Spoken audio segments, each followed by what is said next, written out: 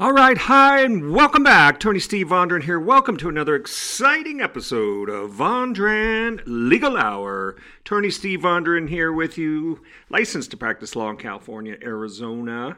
And I'm talking today about another fair use opinion. This is to help guide people that are looking for fair use information. They want to just get it in little more bite-sized pieces than searching the internet and reading big, long articles. So they come to this podcast, Attorney Steve, bringing you the legal case law, things you can sink your teeth into and digest and use as part of your daily tools here, okay? As you're creating videos and movies, books, all kinds of things that people are creating in this wonderful age, this wonderful digital age. So I have today a case called Kelly versus Ariba Software Corp.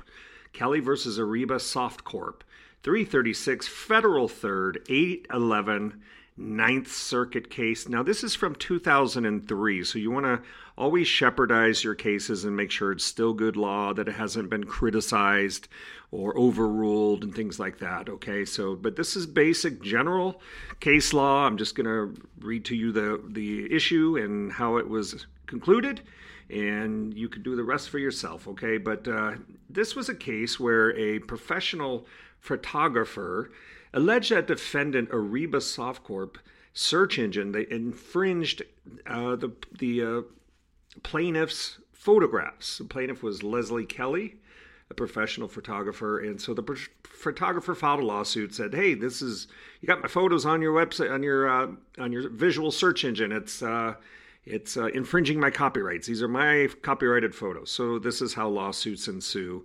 And by the way, if you get letters from companies like Pick Rights, Image Rights, Higby and Associates, things like that, these are the kinds of things where you may want to hire legal counsel to review your letter to see what it is. Maybe you have a fair use defense. Fair use arises under 17 U.S.C. 107. It's a statutory right, but it's raised as an affirmative defense if you're sued, okay? But sometimes if you can make a good argument for fair use, you can avoid the legal trouble.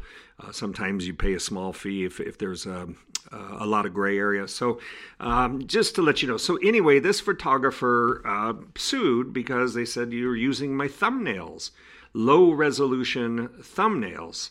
And so this ended up in a lawsuit.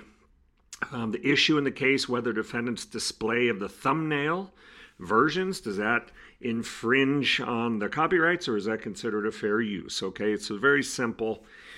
The court found, surprisingly to me, but the court found that using just the images, a low resolution thumbnail, just using that thumbnail was unrelated, quote, unrelated to any aesthetic purpose, and that the search engine instead functions as a tool to help index and improve access to images on the internet and their related websites. Of course, court also found that the lower resolution images was also a factor in finding that this was a fair use and not copyright infringement. So there you can see, some people may say, well, that's kind of, transformative. Others may say, hey, well, you can see my photo there. Why did you have to use my photo for your thumbnails?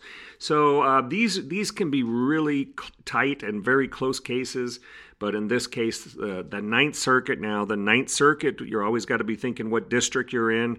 If you get sued for infringement, Ninth Circuit covers the western United States, Washington, Oregon, Utah, Idaho, California, Arizona, Nevada, and I might have missed one in there, Montana. But anyway, so that's going to be, case law in the Ninth Circuit. So you always check your jurisdiction. They may look at the issues a little bit differently, and always do current updates on your fair use. Shepherdize your case. Make sure it's still good law. If you really don't know, seek out a legal opinion before you either throw away your infringement letter or, before you decide you want to sue somebody. So that is fair use, 17 U.S.C. 107, thumbnail, low resolution images, photographer images for thumbnail constituted a fair use. This is general legal information only, not legal advice. If you need help, intellectual property law, copyright, entertainment, you know where to find me. On the web at attorneysteve.com. That's attorneysteve.com. attorneystevevandren.com, the first name in legal services. Thanks for listening. Have a great day. Stay tuned for more videos. Don't forget to check out my YouTube channel. We're almost at 35,000 subscribers. People just get on there, attorneystevvideos.com. That's attorneystevvideos.com. I'll post a link down below, but join us. We got some great content, working hard for y'all. Have a great day. Gotta run. Stay tuned for more great videos. Bye now.